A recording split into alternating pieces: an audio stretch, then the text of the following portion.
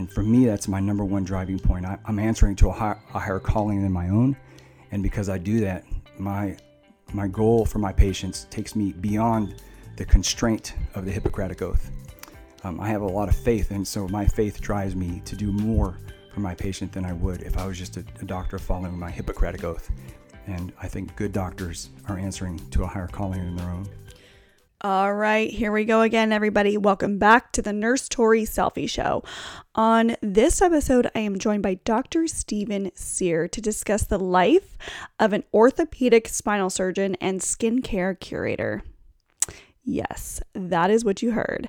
We're going to get behind the scenes with Dr. Steven Cyr, a Mayo Clinic Trained orthopedic spinal surgeon and chief medical officer who has created this amazing medical grade skincare line. So, for those of you who don't know me or new to the show, my name is Tori Meskin and I am the founder of the Nurse Tori Selfie Show, a platform dedicated to all the amazing things going on here in the healthcare space. From providers to innovators, entrepreneurs, this is a platform dedicated to all the amazing things going on here in the healthcare space. And today, you guys, we have a really solid show for you. So who is Dr. Cyr? He is a father, a spinal surgeon, a military vet, and now a skincare curator. He's been featured on Top US New Doc, as well as a voted top doctor of 2018. And today you're going to get a sneak peek into the life of an orthopedic spinal surgeon. You're going to learn about Dr. Cyr's skincare line as seen on Newswatch, Markets Insider, Yahoo, MD Monthly, and as seen on TV, creating wellness products, including nutrition and skincare lines, you guys. We're going to deep dive into spinal surgeon, what it's like to be in this specialty, and also research the science behind his safe and effective skincare line. On this episode, we're going to be talking all things skincare, wellness, nutrition. Dr. Cyr has partnered with these amazing chemists and skincare specialists to formulate a blend of products ideally suited for anyone. Whether it's unsightly scars, skin discoloration, and damaging aging, he's really going to talk to you about the story of how this whole skincare line really came to fruition, the effects of hormones, bacteria on the skin. We're going to be talking lifestyle, nutrition, supplements, skincare. You guys, this one is a good one. Not to mention, for any of those future MDs out there, future surgeons, this is a good one for you guys. This episode was phenomenal. So wonderful to talk to Dr. Cyr. And without that, let's welcome Dr. Cyr to the show.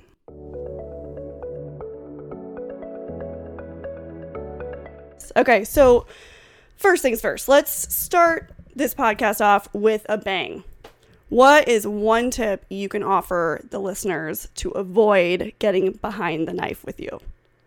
Well, I think any time you're trying to avoid any kind of surgical procedure, whether it be orthopedic surgery or spine surgery, the key is to stay physically fit.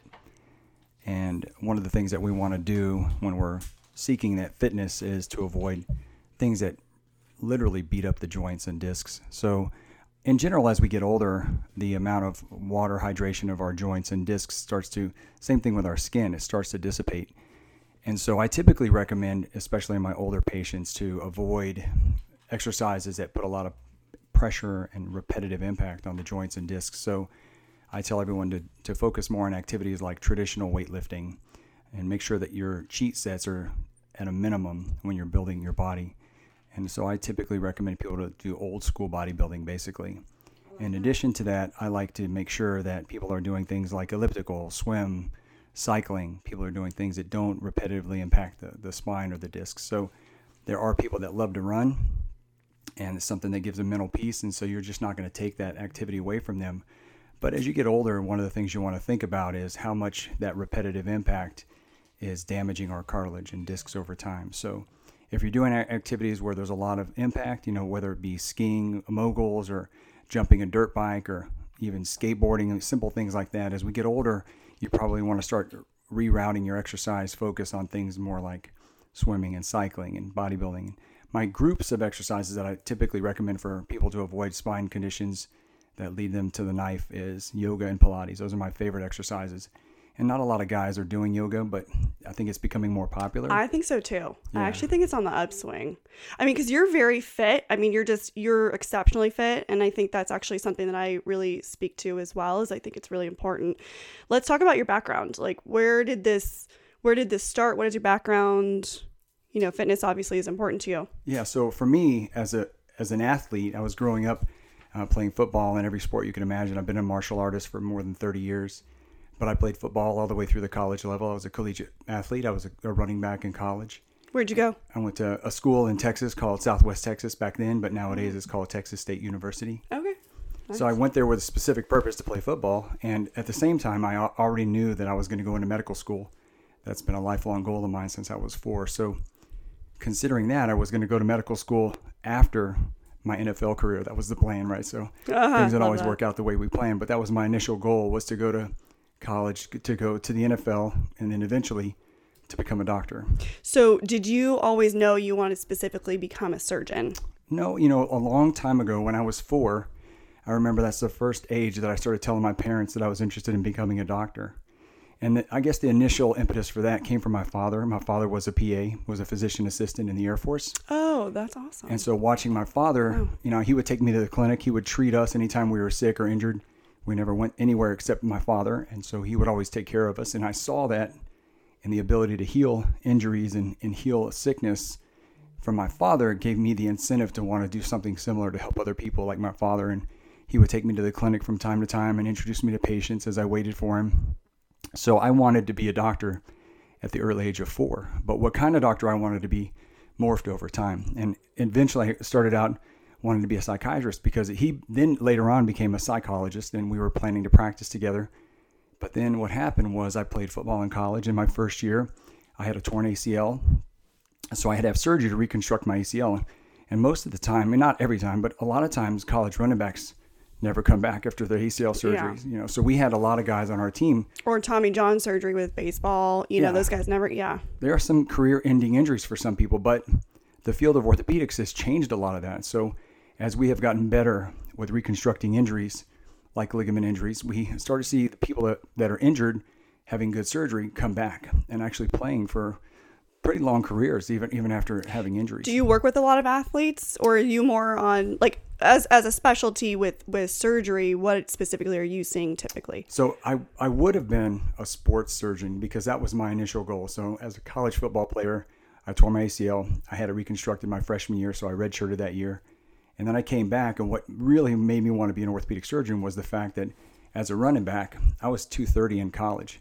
I came back and I ran a 4.5, and I was really impressed with the ability to even, number one, come back, but number two, to be able to play at that level. So at that point, I knew that I had to be an orthopedic surgeon, because the ability to take an injured knee or an injured anything really and definitively intervene and fix it, really, it kind of piqued my interest. And at that point, I knew, I have to do orthopedic surgery. This is my field. And if you look at most of the orthopedic surgeons that you'll meet are ex-athletes. It's the field that I guess athletes kind of are geared towards. So, we want to do stuff related to the body, to the musculoskeletal system. So a lot of us become orthopedic surgeons when we go to medical school. What are your bread and butter surgeries that you're working with on the daily? I'm only a spine surgeon now, but my initial residency was in orthopedic surgery. And what happened for me personally was when I was in my residency, I started doing the surgeries. Of course, we do our residency over the course of 5 years. Mm-hmm. And I remember in my 3rd year, after seeing all the different specialties, because we rotate through different specialties in orthopedic surgery, that's how residencies are done. So I did pediatric surgery, pediatric orthopedics, or musculoskeletal oncology, which is cancer surgery of the bones and joints and of the muscle. And then we have hand surgery, we have joint surgery, we have sports, we have spine surgery. And so when I was rotating through those different fields, I started to realize, well, actually, I don't like sports surgeries as much as I thought I would. I didn't realize that until I actually got to see them on a repetitive basis. I think that's like that for a lot of us in the medical field. Yeah. Like, you don't really know what it's like until you're really doing it, Yeah, it sounded interesting, but when I got into the nuts and bolts of it, it seemed a little repetitive to me. And so there are guys that are amazing and they do great work. They're affiliated with big teams, and the goal of any orthopedic surgeon who's a sports surgeon is to be affiliated with a professional team. Totally. But it's not really that way. You have to pay your way. You have to pay to be part of the team. It's not what I thought it was. And so because I found the surgeries more repetitive than I found interesting, for a little while, believe it or not, I considered completely changing fields and going into plastic surgery. Oh, interesting. Yeah, I don't know why, but there's something about the artistic side of plastic surgery that was intriguing to me. It's very artistic, Yeah. I think. And I so love that. Yeah. So that's how my mind thinks. I'm kind of 50% academic, 50% artistic. That's the like way my me. mind has always been. And so I thought, well, wait a second. Maybe I don't want to do orthopedic surgery after all. Maybe it's not made for me. Maybe I should do plastic surgery. But I had one more rotation that I really had to focus on, which was spine surgery. And in the field of orthopedic surgery, a lot of us stay clear of spine surgery. It's one of those fields that takes a lot of time. Yes. It takes a lot of attention. It takes a lot of patience. And it's high risk, When I discovered you were a spinal surgeon, I was so intrigued because it's very nerve-wracking when you're working with that part of the body. I can't imagine from start to finish how many years of practice and studies, and how long did that take you to master? Well, so orthopedic surgery is a 5-year residency, and that's after 4 years of medical school. So the way it works is you do 4 years of college. I cut that short because I got in early. I'll explain that later, but I got into medical school early. But it's 4 years of medical school, 5 years of residency, and then if you specialize, it's at least 1, if not 2 more years. So for me, it was 5 plus 1, which is 6 plus the 4. So it's 10 years after college. It's a long. That's an investment. Yeah, everybody else has been working for 10 years by the time you're starting. Totally. So I really feel like there's potential in all of us, right? But I don't really, not everyone can become a spinal surgeon. What is it like being a spinal surgeon? Well, when you first learn, it's real scary. I think anything that you put yourself in where other people's livelihood or lives are at risk, I think you have a lot of pressure to perform. And I think medicine in general is one of those professions where you have to be called to it.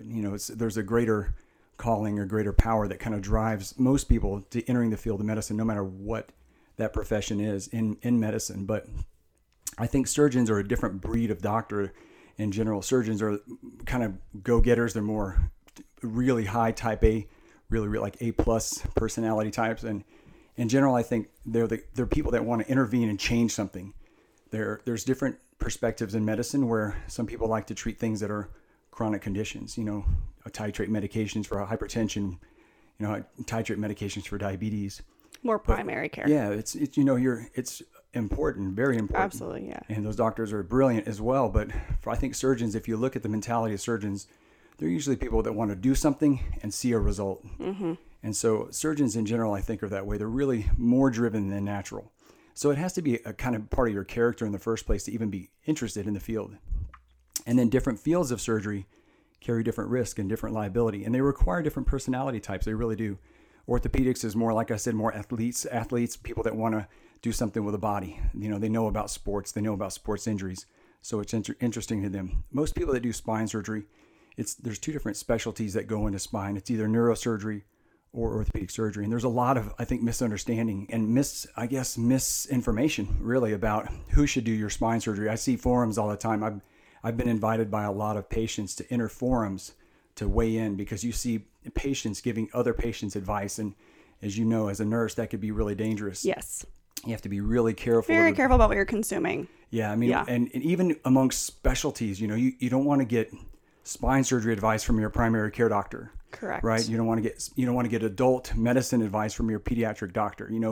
There are specialties for a reason. We can't know it all. The body is so complex and so complicated that one specialist can't know it all, right? So there are fields where they're kind of superficially aware of most things, but spine surgery is one of those things where you really have to do a residency, in my opinion, plus a fellowship. And so when I recommend to people, when you're looking for a surgeon, don't just look for a title, neurosurgeon or orthopedic surgeon. And that's a mistake, because neurosurgery is focused on the nerves and the soft tissue, primarily the brain. They're brain surgeons, right? Orthopedic surgeons are focused primarily on the musculoskeletal system, so that's the extremities mostly, but it also involves the spine. And so for me, the reason that orthopedics to me seems a little bit more in line with spine surgery is because most conditions that affect the spine, affect the musculoskeletal system. They're not affecting the nerves. So what I mean by that is there are tissues and bones and structures outside of the nerves that cause pressure on the nerves, but it's a structural issue. And a lot of times there's instability. The soft tissue has lost its structural support. And so you'll see people that have an unstable spine.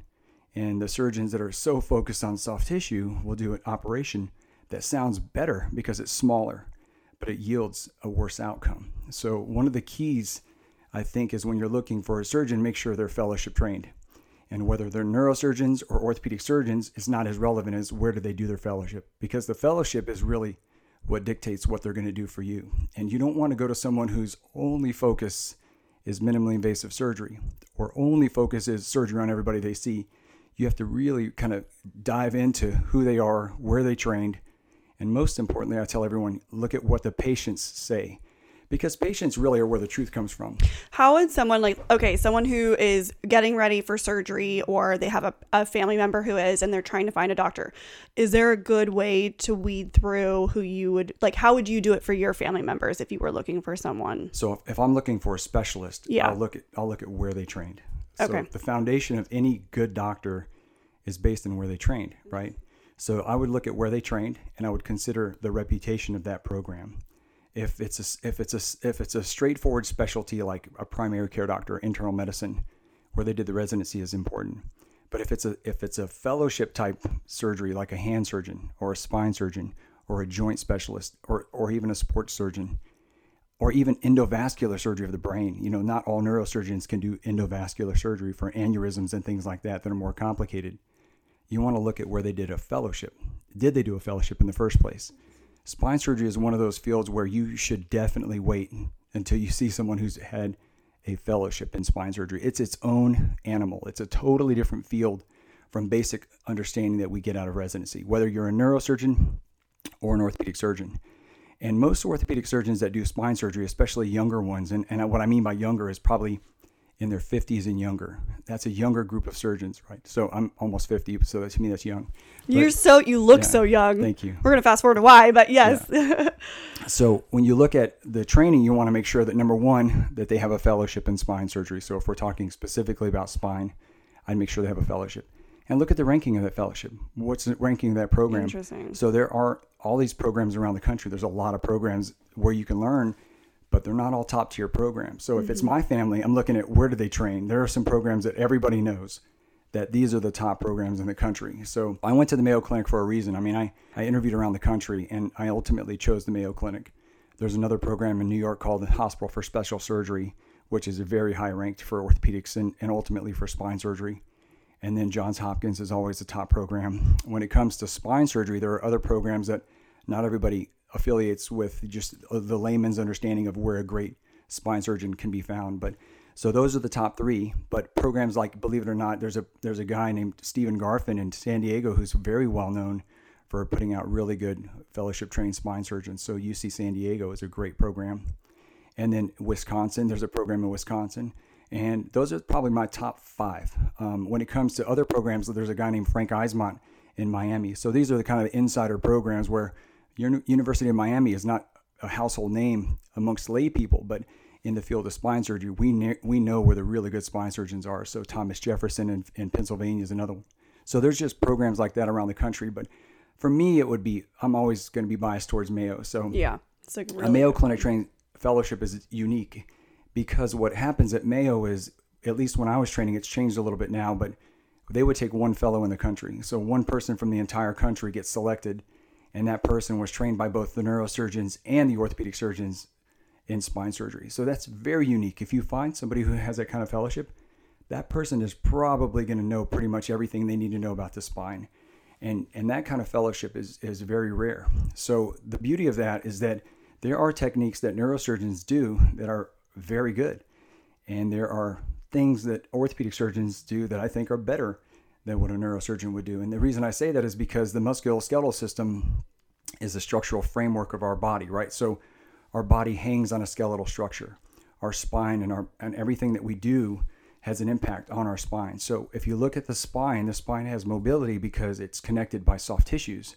And when the spine goes awry, when something goes wrong as we age, when we're injured, those things all affect primarily the soft tissue. And what happens is the soft tissue loses fluid, it loses water, and it becomes dry. So I tell everyone a disc that's dry is like a piece of jerky versus a piece of steak. When you tear a piece of jerky, it's much easier than tearing a piece of steak. So if your discs become dry as a function of age or injury, then they're more prone to tearing. And that's why as you get older, as even if you're an ex-athlete like me, you probably don't want to be running every day, 5 to 10 miles a day, because even though you probably could, eventually your discs would give, right? So I have 2 selfish questions for you that I want to know. Okay. What are your thoughts on chiropractors? Okay. And 2, CrossFit style workouts? Oh man, those are tough questions. We're going to go down the rabbit hole here. So I'll tell you, here's what I think about chiropractors. I think chiropractors definitely have a very important place in medicine, especially in non-surgical medicine. But I have a personal bias against high-speed manipulation of the spine. And the reason I say that is because although it may feel good temporarily, you have to ask your question, if something is effective, why does it have to be done forever, right?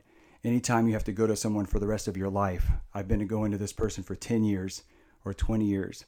And those things have had a history of potentially, and it's not everyone, but having a potential of tearing the disc and causing disc extrusions or disc herniations, causing strokes when you manipulate the neck. Those things have happened. People have come out of those manipulations paralyzed, and sometimes Just be careful. They don't come out of those things. Right. So is it rare? Yeah, it's very rare. But if it was my neck, I would never let anybody do high-speed manipulation of my neck. I believe very, very strongly in other things they do, like I think electrical stimulation, and I think even decompression. They do those really expensive traction devices, or they call it decompression. It's not a true surgical decompression, but what it is pulling inline traction with your spine. I think that can be helpful. So those things, I think chiropractors know a lot about, non-operative modalities. But the thing that I always limit when I send a patient to a chiropractor, because I do sometimes, is I eliminate manipulation. And I would, as a spine surgeon and spine specialist, I would say, don't allow anybody to manipulate your spine if you're in your 30s or 40s or higher. I think that at that point, our discs are more prone to tearing. And there have been even young people that have had problems from manipulation. And so it's probably not wise. Chiropractors are probably not going to like to hear that, but that's my personal opinion. Hey, but we're open mind here. Open mind. So this is my opinion as a spine surgeon who sees, unfortunately, the bad side of treatment, of non-operative treatments. There are also people that are so focused on non-operative treatment, and not to call anyone out because I rely heavily. I have some very good friends that are pain specialists. But you have to know when your specialty has met its match, right? One of the things that a good doctor of any specialty has to know is when they're not able to help anymore. And when their continued intervention could actually lead to damage and injuring our patient, which is not the goal of any doctor I know, right? But some people only know one treatment, right? So if my focus is on pain management and I don't believe in surgery, then I'm going to do everything I can to avoid you going to a surgeon. The problem is if that pain specialist doesn't realize that there's a damaged nerve, and then the longer that nerve is damaged, even if they inject and eliminate the pain temporarily, if that nerve is being consistently compressed, the longer you allow that to happen, the less likely any definitive intervention will ever improve that problem. It goes up and up and up the longer we wait. So and that's kind of where I tell people, like, you have to kind of be your own guru, right? You have to make those decisions for yourself, especially as a patient. And platforming a lot of different specialties here, I think you can catch on very quickly that there are a lot of things. There's a lot of different ways to approach things. And sometimes I do agree with you, providers will hold on too long. Yeah. And so what I tell anyone, if you have a bad spine, look at a credible spine surgeon, right? Those of us who do spine surgery conservatively, we like to be the gatekeepers, right? I know that's backwards. Usually the subspecialist is not, they're the last ditch effort, right? But a conservative surgeon doesn't look at everybody as a surgical patient. In fact, if you look at my clinic volume, we probably see 400 plus patients a month. We do so surgery. People are coming to you sort of like, this is the last go before, and you're the one saying yes or no. You're kind of like the saying, okay, we're going in, or no. Yeah, well, my practice is focused very heavily on conservative treatment. So when someone comes to me, they don't get surgery just because I'm a surgeon. Right. What my focus is on getting you better, right? If that means that I send you to therapy, then I will send you to therapy. But the difference is I know what therapy to order, because my specialty is the musculoskeletal system. And as an ex-athlete and as an orthopedic surgeon, and then subsequently as a spine surgeon, I have this triple perspective on fitness, right? So I want to focus on things that I know won't harm you and give you a chance at real conservative efforts, and then know when to call it quits. Okay, the therapy is not working. It's time to talk about something next, right? The next step is what? Injections. The injections that serve dual purpose for me. When I send someone for an injection, I identify which injection I would like the patient to have. Why? Because I know where the needle should go, right? Mm-hmm. So I don't just look at a report when I say, oh, this person has this diagnosis. I actually read the MRI myself, right? So the benefit in that is that sometimes radiologists that read reports or read studies, they're flying through the reports really fast. When I'm seeing a patient, I'm spending a lot of time looking at that study and identifying where the real pathology is. So that if I say, okay, well, the report says this, but this is what I see, and this is what your clinical exam shows me, what your symptoms tell me, I'm putting it all together. Even a good radiologist always says clinical correlation recommended. What does that mean? That means, what does a doctor think about your exam and your findings and your complaints? So when you see someone who can put it all together and not just read a report, somebody who's a specialist in that field, then they can say, oh, there's a nerve that's shooting down the side of their leg to the top of their foot. That's the L5 nerve. And if you look at the MRI here, it's compressed right here. So when I send them to a pain specialist, I'll say, I want you to target the left L5 nerve root, right? So then I know they're not just getting an injection that only provides relief, but it also gives me diagnostic information. So I'm doing injections for two purposes. One is to confirm where the problem is coming from. Two is to make them better, right? And those are steroid injections, correct? Sometimes steroids. Yeah, there's a lot of different things. Sometimes we do selective injections with no steroids if people can't tolerate steroids. Sometimes we'll do growth factor injections. Oh, interesting. And sometimes even people call them stem cells. There's stem cells that you can harvest from the bone marrow or from the peripheral blood. Those aren't my top two choices. My top choice, believe it or not, is amniotic growth factors. Oh. So when I don't do steroids, I'll use amniotic growth factors. I think they have very potent anti-inflammatory benefits. So they decrease the swelling around the nerve. And there's potential there for regeneration that steroids don't provide. So speaking as an athlete, going back, because I want to know this. Yeah. How do you feel about CrossFit? I want to know. So I think CrossFit is great for your muscles and building. My husband's either going to love me for this question or hate me. Yeah. So I'm not a huge fan, to be honest. I know. This is how I have this mixed feeling about it, because he really does love it. But then sometimes I'm like, is that much weight and repetition good for your muscles, your hips, your back? Like, I'm like, I don't know if that really. For me, I don't have an issue with weight. I don't have an issue with repetition. I have an issue with the form, right? So for me, it's all about form, and CrossFit is focused on moving the weight as fast as you can, right?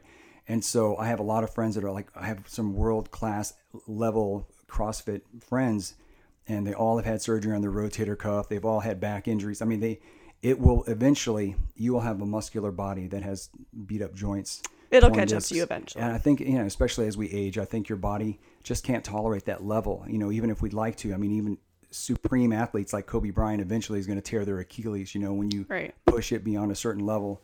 And as we get older and our tissues get more dry and more tight, it's really hard to be able to continue to absorb that type of impact at that high speed repetition is the concern.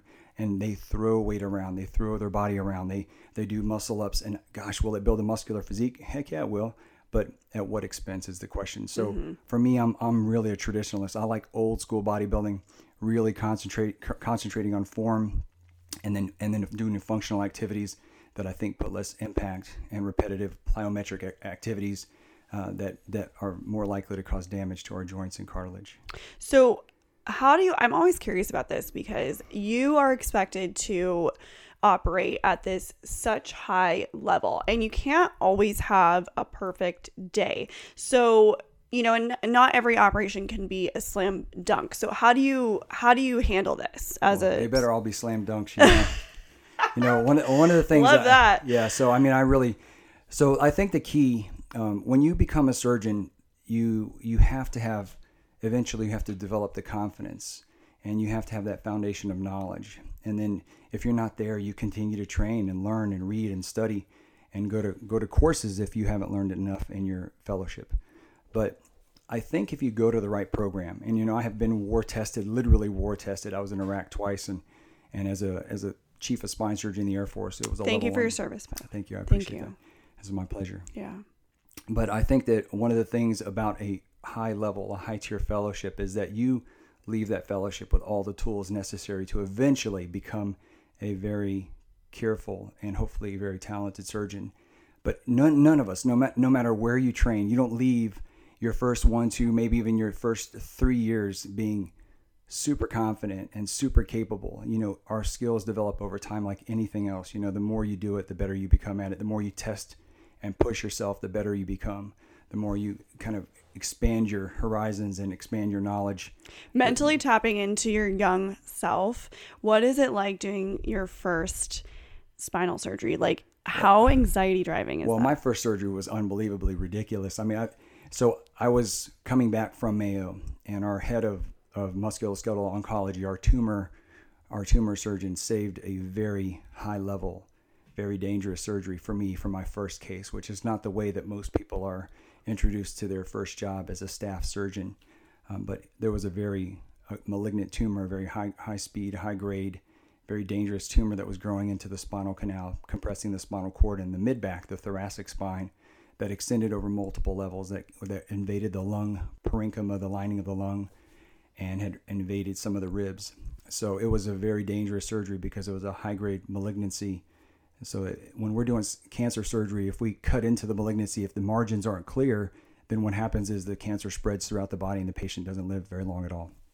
They get metastases. So when we do these resections, it requires a wide swath of normal tissue. So I can't just go in and scoop out the tumor. I mean, I had to cut out normal bone and normal tissue around. Which is often the case, I'm sure. Yeah, so my first case was literally trial by fire. I had to take out multiple thoracic bones, three other thoracic bones, half of the thoracic spine I had to remove, and then I had to take out this, all avoiding the spinal cord, take out 4 of the ribs, and then I had to take out a portion of the lung lining so that we could get the tumor free and clear. And then I had to reconstruct the defect in the spine, and then a hand surgeon / cosmetic surgeon came in together, and they did vascularized grafts, and they swung a flap of the back muscle to the other side. I mean, it was a very high level surgery, but that surgery, and then I had to fuse from basically T3, which is up high in the mid back, all the way down to the upper lumbar spine. That was my first case out of fellowship, and I was really nervous because this person's life, it wasn't just one of those things where they had leg pain from a nerve that was getting compressed from a disc herniation. It was literally a life-threatening surgery, and it was very risky. So that surgery, I was really afraid. You were thrown into it. Yeah, and I had no choice. I was the final answer. I was the chief of spine surgery for the Air Force. Most people aren't put in that position first day out of their fellowship, but I was. And so I actually called my mentors. I think most of us who are smart will call back to where we trained and who we trained with, especially if we respect them. So I called the guys that trained me at Mayo, the guy who did most of the cancer surgery, and I told him what I had and what I had planned. It takes a lot of planning. These surgeries are not, you don't just go in and show up and say, oh, there's a cancer on the MRI, let's just go at it. I mean, this is not exploratory surgery. This is a very well planned and thought out surgery. And I think every surgery I do, even the more benign surgeries, the more simple surgeries, are that way. I know exactly what I'm dealing with. I know where the disc is compressing the nerve. If the spine is shifting, I know how many millimeters to the 0.01 millimeter, how many millimeters of shifting there is in the spine. I look at that. I measure x-rays. I have patients flex and extend. I measure the size of every bone that I'm going to put a screw in. I do a CAT scan, and I measure the width and the depth of every pedicle screw I put in the spine. So there's a lot of planning that goes into a well-done surgery. There are doctors that use the same size screws on everybody they do surgery on, which, as you can imagine, is absurd. Yes. Because the sizes of our bodies and our frames vary just as much as our external appearance does. Mm-hmm. So that is dangerous. But for me, I was trained to be very meticulous and methodical. And so when I measured the bones and I figured it all out, I had a plan, and I called for backup. They told me, your plan sounds perfect. It's exactly what I would do. We did the surgery, and 30 hours later, and it went off without a hitch, but it was scary. And, those kinds of things give you the confidence I think you need. That surgery literally built the foundation of my confidence as a surgeon for the rest of my career. Yeah, I think those are moments for a lot of us in healthcare and medicine, period, like the ones that challenge you the most. Yeah. Along that bloodline, what are some characteristics, if you could pick out 3 characteristics of a successful spinal surgeon, or, what are some things that you think they should possess? Well, I think successful and good aren't necessarily always synonyms, right? So there are doctors that are very talented technically that can do surgery very well. They actually look very slick. But success has many different terms. Success as in, are you actually getting rid of the problem, or do you look good in the operating room? There's some people look really good and their outcomes in the clinic are scary. And a lot of people that work, a lot of people don't realize that when they work in the hospital, they see the surgeon externally, right? You can't even see in the wound, right? So you're just assuming this person moves really fast and they're really confident and real cocky. And they come in like Superman, they walk out, they look like they just saved the day. But if you go to their clinic, everybody's dragging their legs behind them. They all have failed fusions, and people are miserable. They're on narcotics. They're drug addicts through no fault of their own because they've been addicted to opioid narcotics. And so those kinds of things, people even in the hospital who think that they're insiders, really, they don't see. And that's why I always tell everyone that you need to look at what patients say. I don't care what surgeon it is. I mean, there are people that you can't make happy no matter who they see, right? They could see the best surgeon who's the most humble, the most gracious, the most patient-centric surgeon on the planet, and they won't be happy.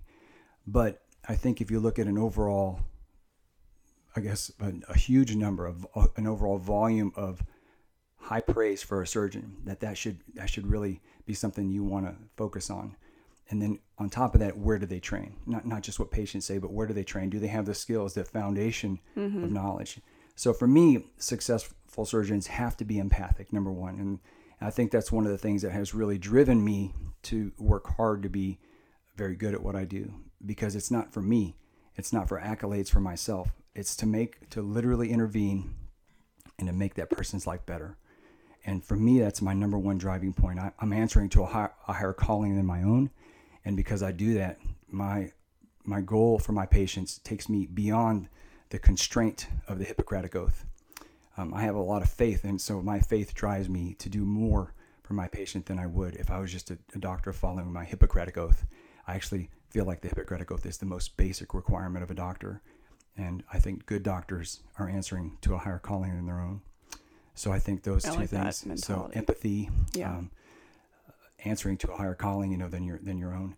And then, of course, the foundation of training. Training is huge. I mean, you can have the most empathic doctor on the planet, but they may not have the right training to do the surgery properly. And then you can have a surgeon who's extremely talented and skilled technically, but they don't have the empathy to really care. So what do they do in the operation? They fly through the surgery. They're there to be done, and their numbers are important to them.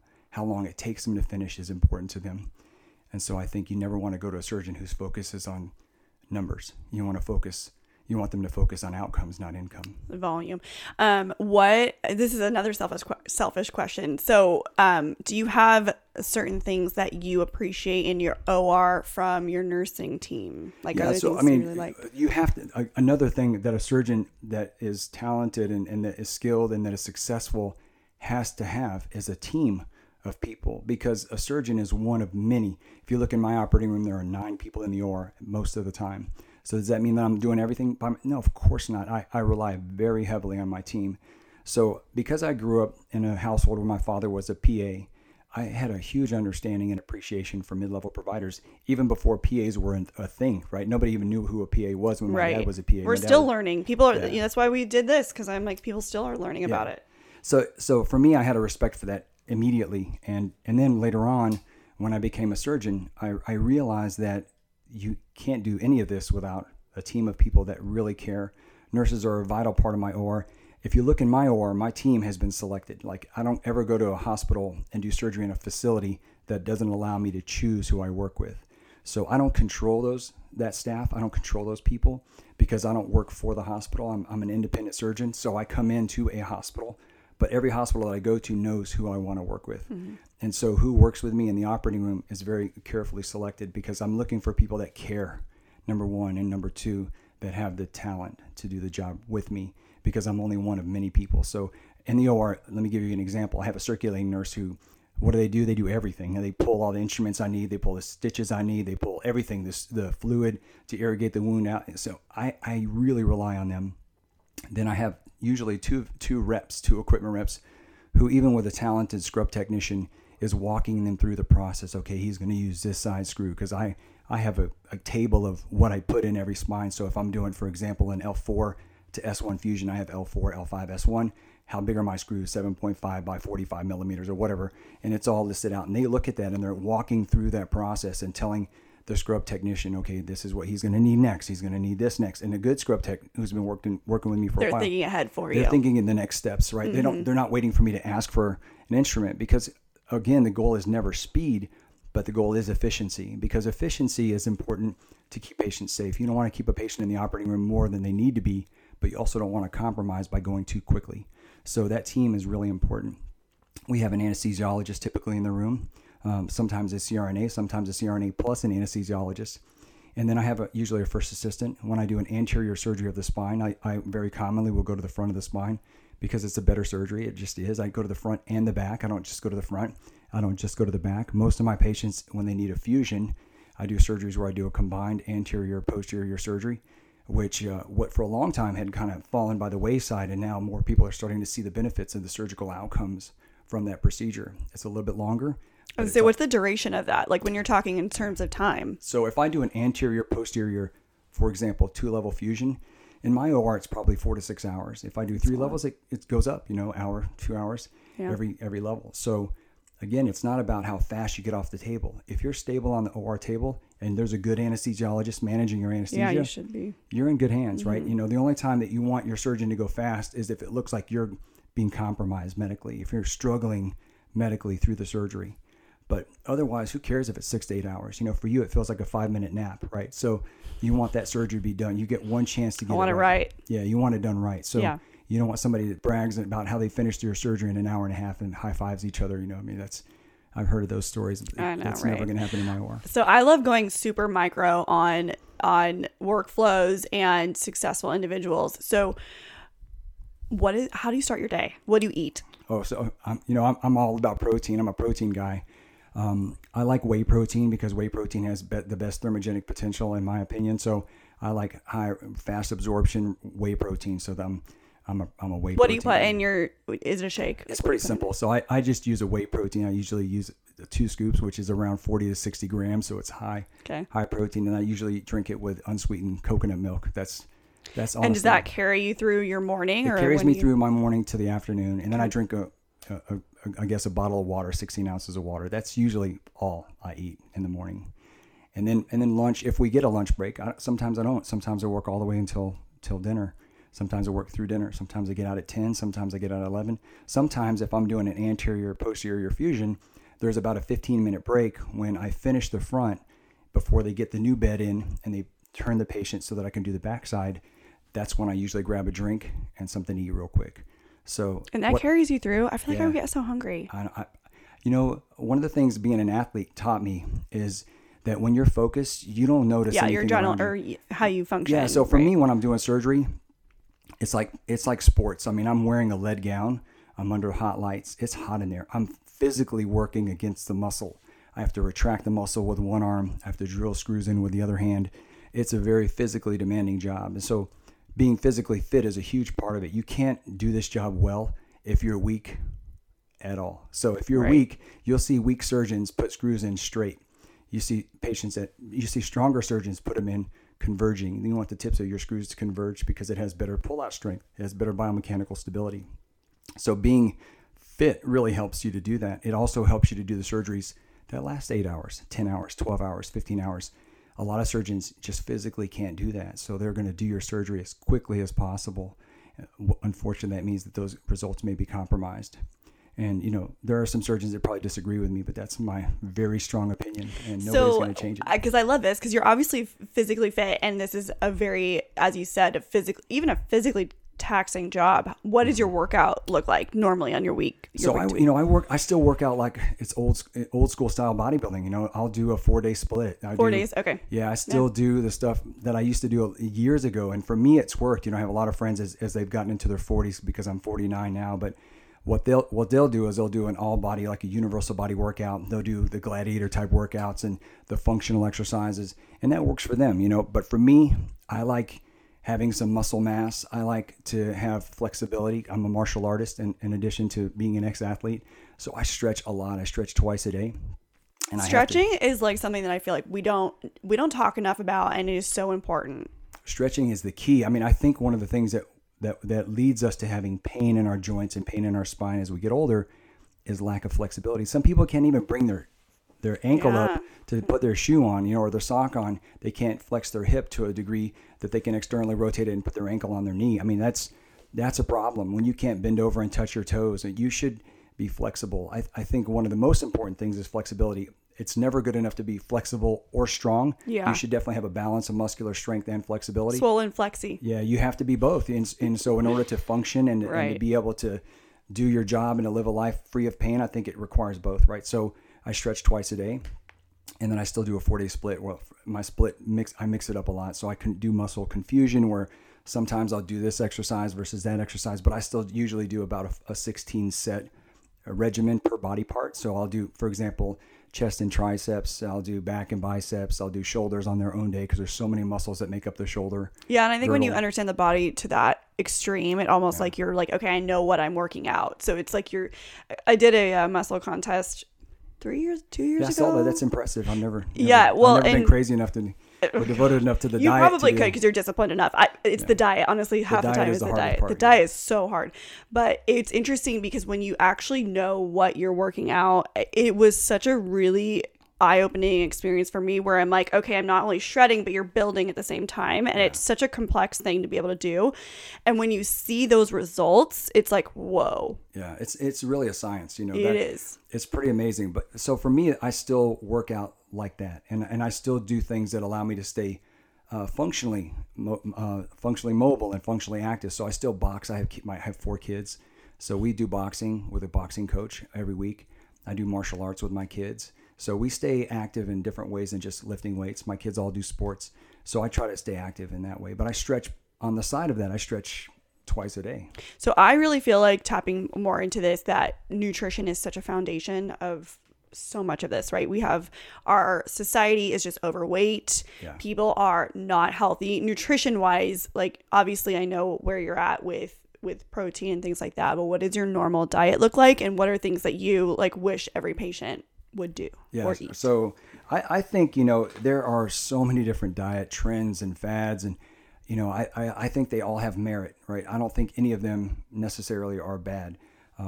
But I have friends that do keto, I have friends that are paleo, and I have friends that do intermittent fasting and vegans. Yeah. You know, my brother-in-law is a vegan. Personally, for me, I understand the thermogenic potential of proteins. And so you get more bang for your buck out of whey protein and animal protein. So I still consume animal protein as opposed to like pea protein or pea or pumpkin. So I'm very heavy into, I still like dairy. I know people don't like dairy, and you know, this is an individual thing. You have to see what your body responds to. I agree. So I eliminate some of my dairy. I don't eliminate all of my dairy, but instead of drinking skim milk now, I do coconut milk. That's how we are. Yeah. So I just have kind of geared it towards what my body responds to. It's like working out. You can't go to the gym and copy your friend's workout and have the same results. You have to see what your body responds to. Some people need to have minimal carbs. Some people are fine with carbs. And I think some of that is genetics. So you have to see how your body responds. And that's kind of the science as you experience of the fitness world when you're trying to really fine tune all of your you're trying to tweak everything down to the details so that when you walk on stage, you're dry and muscular. Yes. You look full. It's very hard to do that. You know, that's really well, and it's interesting because my coach just happened into this. He would literally tell us, some of you, because I went through, it was a coaching, like they were professionals coaching amateurs basically. And it was a husband-wife duo. And the coach literally looked at us and was like, some of you are going to do the exact same thing as the person next to you. And some of you are going to get abs and some of you are not. Right. Do not expect the same results. You just have to work out to what your body is telling you. And I feel like for me personally, this is going to be really annoying for me to say this, but my body responded very well to the program. Like when I shredded down to that diet, it was protein, veggies, carbs limitedly, but on days that I was lifting, like I could literally feel a difference. And I think it's really interesting because it was the first time I tapped into it. And I feel like we're in this swing where finally nutrition and health is really coming to the core of, I feel like, where it should be in healthcare. Yeah. Well, you know, I think over the years, if you see people that look the most fit, a lot of times they weren't healthy. And a lot of times people that are healthy don't look very fit, right? You know, for me, it's a combination of you want to look the part, but you want to be healthy on the inside, right? So it's hard to find that balance. You know, I have friends that are probably super healthy, but they don't look really great on the outside, right? And then people that look really healthy and inside, they're killing themselves, you know, with growth hormone and testosterone and all these things that I think are bad for you over time, especially when not carefully controlled. But so my diet, if you look at my diet, it's usually a protein shake in the morning, and then I'll do some kind of chicken salad, right? And I weigh 220. So I do chicken salad, and then I probably eat a relatively beefy dinner. My wife cooks really healthy dinners for my family. And so I eat red meat, maybe 2-3 times a week. Yeah. And, there's potentially downside to that. I like akaoshi steak for a specific purpose. Yeah, but now there's mixed stuff coming out. I think with all these keto diets, like now we're going back to like, okay, maybe this is not as bad as we thought it was. And there's some, I think, red meat that's better than others. Right. Akaoshi steak is a Kobe style beef that I really love. And it's been called a heart healthy steak, because the FDA has recognized the oleic acid in it. It's almost like olive oil. And so it's not as bad as typical red meat. So, but I think everything in moderation, right? So if you're in a competition, then it's going to be much more geared towards being perfectly fit for that competition. But it's even those elite athletes, they do that for a day and then they go back to normal. But what I want to live at is a state of something that a homeostasis really, where I can kind of maintain. You can maintain of what you need to do because you need to perform. Yeah. So what I do is I look at my body. I'm like, okay, I'm starting to lose the visibility of my abs. I'm going to tighten it up for a little bit. And then when I see my abs come back, then I'm okay. But every once in a while I'll eat something that I like, a dessert. It's probably not the healthiest thing in the world, but you got to live a little. Yeah. You got to live. I'm a foodie. I love to eat. I love to eat good food. So I just modify how I eat. And sometimes I'm real tight. Sometimes I'm more relaxed.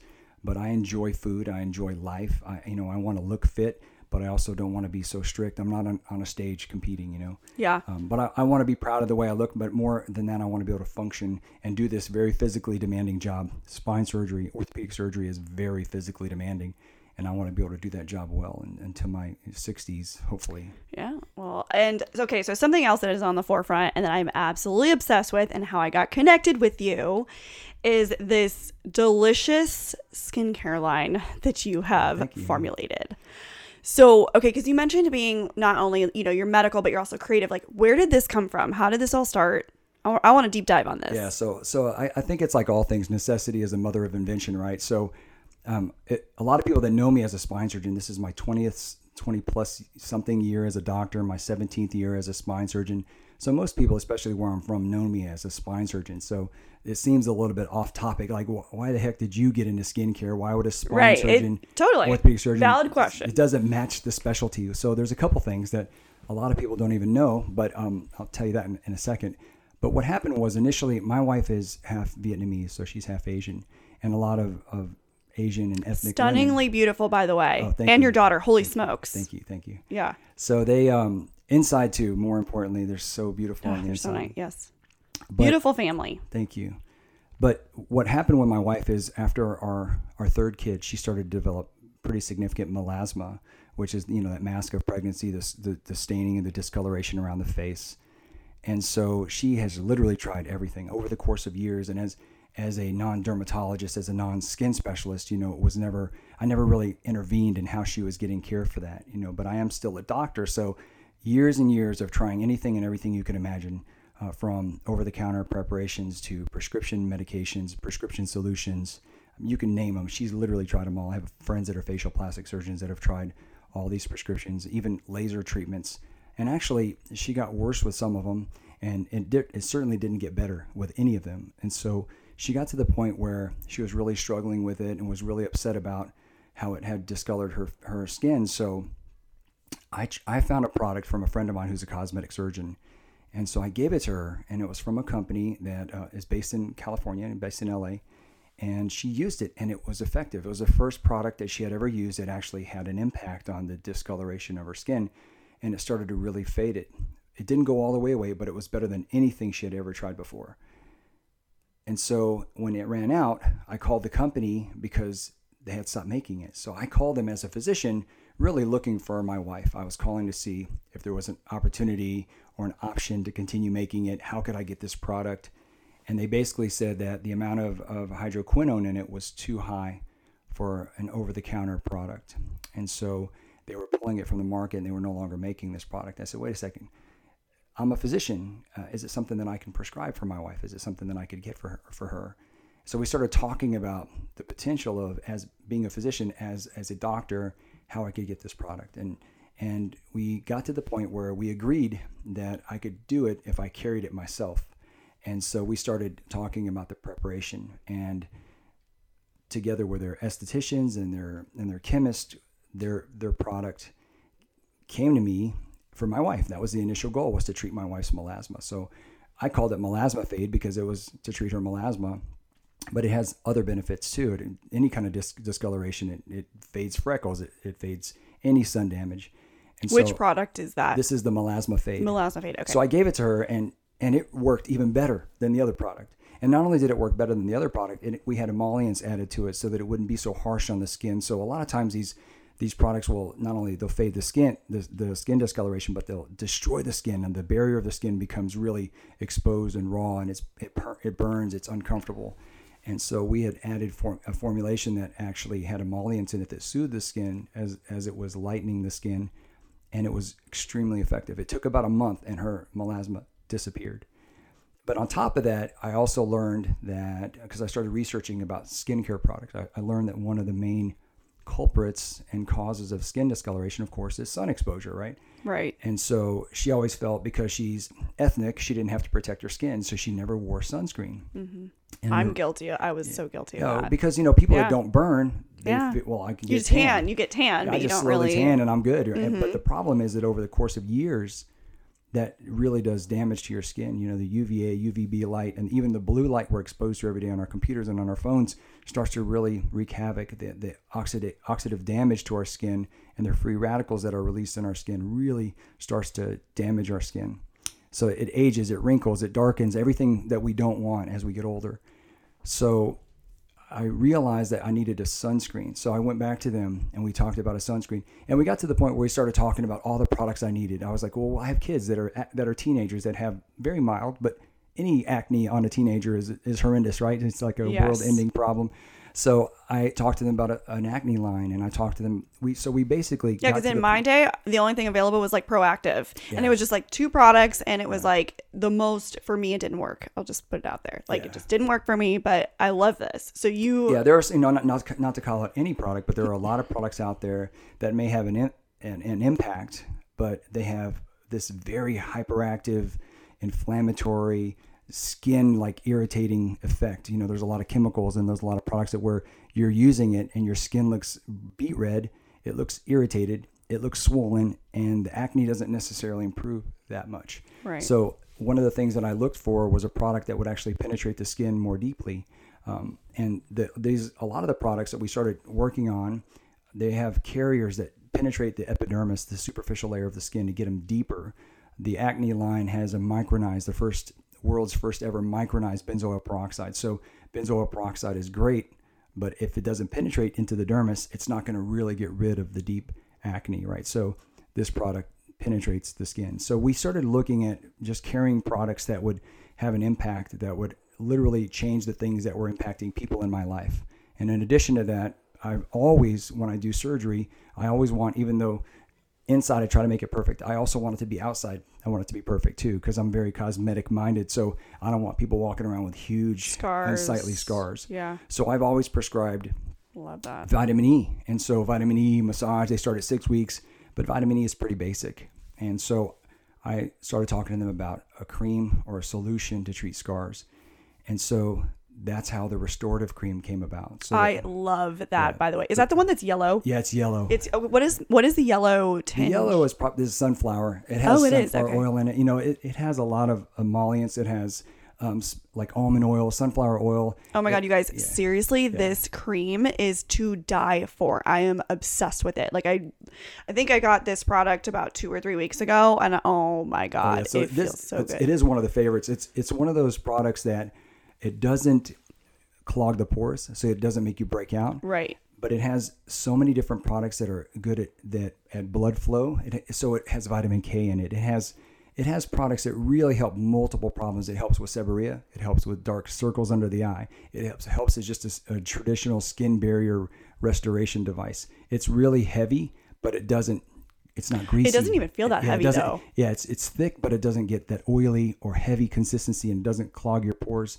And I think the key to all these products is that a lot of them have no irritants in them. They don't have any chemicals. They don't have No sulfates smells. or parabens. They don't have anything that people may be allergic to. They don't have gluten. They're all cruelty free. So one of the keys of these products was I wanted them to be in the green leaf program, which means that it used natural botanicals, that it didn't use chemicals. Our sunscreen is chemical free. It's just a physical sunscreen, both the tinted and the non-tinted sunscreens. So the key was for me to create an effective line that wasn't, because we have allergies and we have eczema. My kids have allergies, and we live in Texas, so everybody has allergies there. Yeah.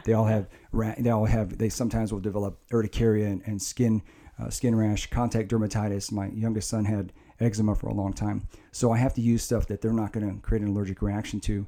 And my older son actually used sunscreen at a Bible trip one time to the beach, and he had this massive allergic reaction from over-the-counter sunscreen. Had to go to the ER. It's a $3,000 visit for me to get steroids and to try to treat his sunscreen reaction. So when you look at sunscreens out there, 72% of them have chemicals that are damaging, and they don't even help prevent us from, prevent the cancer producing rays or the oxidant. What's something in your sunscreens that, like, what is a magic ingredient you have to have, or what is, part of your sunscreen that? So for me, it's titanium and zinc, right? So those are the primary chemical, non-chemical, but mineral barriers. I think it's a physical barrier, literally, to the sun. And the reason that a lot of, like, my daughter and my wife love the tinted sunscreen is because it's kind of it's not skin greasy tone. Yeah, it's not. I love it. It gives you kind of a dewy, glowy appearance, yes. but it's not greasy. It's not just heavy. enough. Yeah, and it has no chemicals in it, so that you're not going to form an allergic reaction to it, most likely. And it's just really nice consistency. A lot of times they used to wear makeup every day, a foundation. Most of the days they don't even wear foundation anymore because the sunscreen does the trick, So. Yeah. But a physical sunscreen, I think, is the key. And we all need it, guys included. Yes. Yeah, we're going to get to that. Yeah. Umbrella term for this, like medical grade products versus over the counter. Like, let's talk about that. Like, what's the difference? Like, what? So usually the difference is medical grade. It's medical grade. So it's stronger. It has active ingredients, which over the counter products don't. Active ingredients actually have an active a component of product that actually has a more lasting effect, a more efficacious treatment options when you do these things. When you do over the counter, they have to have preservatives in them, so they last a long time on the shelf. Medical grade products can't sit on the shelf for 6 months because they aren't going to last that long. The preservatives have been removed. But as a result of that allows them to be more effective. They can be stronger because they're medical grade. That's why you have to have a doctor behind these products. Some medical grade products are carried by med spas, but you can't find it on the Walgreens, countertop. It has to be carried by a physician. It has to be backed by a physician. And so that's the difference between medical grade and over the counter. Basically, efficacy. So 2 problems I want to present. Darkness under the eyes and maskne. What are your products? So the products for under the eyes, there's 2. One is the retinol eye cream, which has vitamin K and retinol. So it works on fine lines and wrinkles, but also the vitamin K increases blood flow. So that's the key to that product. And that's something that I personally use every day. Or every night, really. It's more of a night cream. The restorative cream also has a very, very beneficial effect for under the eyes. It's a very strong moisture and barrier reproducer. So if you have a damaged skin barrier, whether you have eczema or you've had laser treatment or you've had injections or you've had anything that's damaged your skin, surgery, anything like sunburn, the restorative cream works on all that. And because it has vitamin K and it has the emollients in it, it'll soothe the skin, it'll increase blood flow, it decreases inflammation. So there's a lot of potent benefits to the restorative cream. So for under the eye and for general moisturizer, restorative cream. And then the retinol eye cream.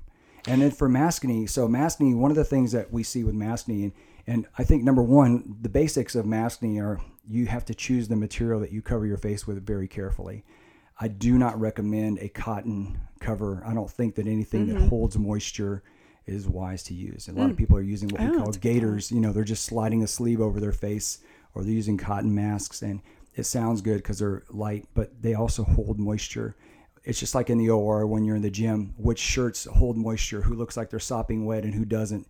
You want some type of... like a dry fit. You want a dry fit type material, or you want a material that's made out of something that's not porous, but it's more of a light material so that it can breathe. You want to be able to have micrometer 0.1 or 0.25 micrometer level protection from viruses and bacteria, but you don't want something that's so heavy that it's just going to be saturated by sweat and moisture and saliva, believe it or not. So anything that's literally against your mouth. Yeah. So I would have something that kind of cones away from your face. I'm not a fan of bandanas or like I said, gaiters.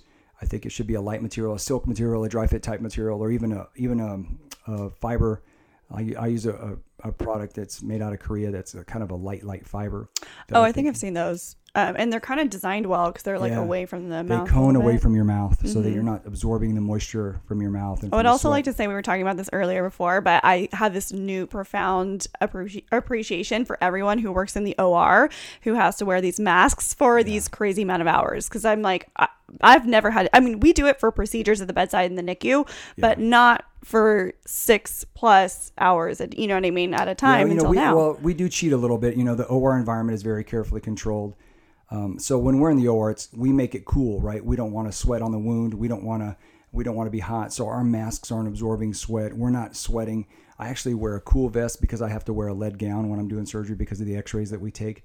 So I have a cool vest that circulates cold water under my lead gown so that I don't get hot in the operating room. That's, I'm a little bit of a divo in that way, but that's one of my biggest Sorry, things. all you surgeons are divas in your own little way. For me, it's all about the patient, but when it comes to being comfortable, I have to be comfortable to do these longer surgeries. Yeah. So that I'm not rushing through the surgery. And most importantly, I'm not sweating in the operating room. I want to be cool and comfortable so I can focus on what I need to focus on. But so that's something that's really important. The environment there, and our masks don't have to really protect us from environmental. We're not inhaling viruses or bacteria. We're trying to prevent ourselves from having any spray, like when we talk, anything that can come from our mouth and fall into the wound. So the goal is a little bit different. When we sneeze, we actually sneeze forward, believe it or not, because if we sneeze and we turn our head, then the sides of our masks tend to be open, so the sneeze can kind of track to the right side or to the left side. So the masks aren't really serving the same purpose. Even I wear masks for 12, 15, 20, 30 hours sometimes. And when I wear a mask and I'm talking to a patient in the clinic, or when I'm wearing a mask and I'm trying to work out, it's a struggle for me. And I'm a guy who does long surgery, so it's not quite the same, just to be honest. But, and the other thing I would say about maskne is we have an acne control line. There's 3 products that really are pretty amazing. And I say that from personal experience. My kids, again, I need to try these because I've been struggling myself with some maskne lately. The beauty of it is that they reestablish hyaluronic acid, which is it's the product in our skin that holds water. It's the product in our joints. It's a product in our cartilage that holds water, and it's something that we all lose as we get older. And it's also something that we lose when we're wearing a mask for extended periods of time. So number one, I would be careful about the kind of product you wear, what kind of material is on your mask. Your mask is made of. Number two, I'd want something that reestablishes hyaluronic acid, reestablishes the barrier. You want a moisturizer. So you want to go, before you put a mask on, you want a moisturizer on your skin so it doesn't stick to and abrade and peel off the superficial layers of your skin every time you take it off. I actually use a mask with an adhesive so that I don't fog up my surgical glasses or my personal glasses when I'm in clinic, and that adhesive can start to wreak havoc on your skin. So I always make sure my skin is moisturized. I use my Ultra Recovery Cream as both a post-shave balm, but also as a moisturizer. And so that's something that I recommend. Keep your skin moist with a really healthy, a real light cream. And then the acne products are really good if you start to break out. You want to reestablish that skin barrier, but you also want to use benzoyl peroxide if you're starting to see acne lesions forming on your skin. So those products, like I said earlier, they have a micronized benzoyl peroxide. They have anti-inflammatory properties. They really help to reestablish the natural barrier of your skin, but they also help get rid of any acne-causing bacteria. I want to deep dive into a couple of skincare ingredients. Retinol. Okay. What's the benefit in retinol? So retinol is basically vitamin A. It's a really strong antioxidant. So there are some vitamins that are strong antioxidants. Basically, A, C, and E are the strongest ones. And obviously vitamin C is highly recommended by skincare. So I'm curious, So retinol is one of those products that helps skin turn over. It turns the skin over. It has antioxidant properties. And the reason that our skin stays youthful is because our skin continues to turn over, right? So you want hyaluronic acid to maintain the moisture of your skin so it doesn't dry out. It doesn't look wrinkled and dry. Dry is never good. Our tissue should always be moist and full of water. So hyaluronic acid is an important one. But what retinol A does, or retin A or retinol does, or tretinoin is another way to say retinol, right? These products all have the ability to turn over the skin. They have antioxidant properties. Most of the damage that we see in our skin happens from exposure to chemicals, to the environment, to the sun, and all of those things cause free radicals. What free radicals do to our skin is the damage to our cells starts to release free electrons. Those free electrons, the free radicals are they're surrounding our tissue, and they float around our tissue looking for oxygen to steal it from another cell. So when it steals that, it starts to cause rapid disease and death of our tissue. So you want to reestablish that. You want to prevent oxidative damage. So you want to protect your skin from the oxidative damage of both blue light and UV light. So retinol A does that. Vitamin C does that. It also reestablishes collagen. You want synthesis of the collagen to be triggered. So one of the products that we have, the collagen youth serum, the whole purpose of that and the injection-free serum is collagen synthesis. Oh my God, the injection-free serum. So this has been my new routine is we'll be laying down, winding down at night, and I have a roller and I do a couple drops and I've been rolling it on the skin at night. And oh my gosh, I feel like my skin glow after I do that is... It's amazing. I don't know. And it just feels like plump almost, like plump and just smoother. Yeah, that product has, hyaluronic acid, and then it also reestablishes collagen 1 and collagen 3, which is the youth collagen, right? And the amount of change in our collagen makeup after using that solution, we actually have clinical studies showing 179% increase in production of collagen 1, 194% increase in collagen 3. It's really an amazing product. It increases skin elasticity within 2 weeks by 50%. Who would you recommend that product for? Everybody. Yeah, I use so that product. So I use that product every day. Whenever you're ready, I'll tell you what my routine is, and then I can sort of tell you what I think. Ooh, let's deep dive into your routine. Yeah. Can we hear this, please? So I'm a little metro. So for me, what I do is, for the longest time, I would use a traditional like a shave balm, like a post-shave balm. And then I realized, well, gosh, my Ultra Recovery Cream has everything that I need in a post-shave balm. It reestablishes your skin barrier. It has antioxidants in it. It has emollients in it to soothe the skin, to decrease inflammation. So I started using my Ultra Recovery Cream. So my routine is I shave every day. Okay, I was just about to ask, how often are you doing that? I have very little hair, to be honest. But but there's a lot of guys out there who do. So this actually is probably a really great tip for them. So I shave every day, and then I use my Ultra Recovery Cream as a post-shave balm. And then when I'm done with that, then I use the injection-free serum on my entire face, including under my eyes. How many drops? Do you use like a whole dropper? 2 or 3 drops on my forehead, 2 drops on my cheeks, and then a drop on my neck. Okay. Right? So I massage that in really well. And then I use my retinol eye cream in the morning. And I massage it even on the top lid, believe it or not, because I want to protect nobody ever thinks about the top lid. Everybody thinks about the bottom lid. So your top lid can start to experience a lot of sun damage. And actually, the sun hits it more directly a lot of times in your under eye. And so I put it on my top lid as well. And then sometimes I will use the Collagen Youth, but usually I use the Collagen Youth at a different time of the day. I usually use that at night. So then once I'm done with that, then I will use a sunscreen. So I massage the sunscreen into my skin. And that's pretty much my... What do you use for moisturizer?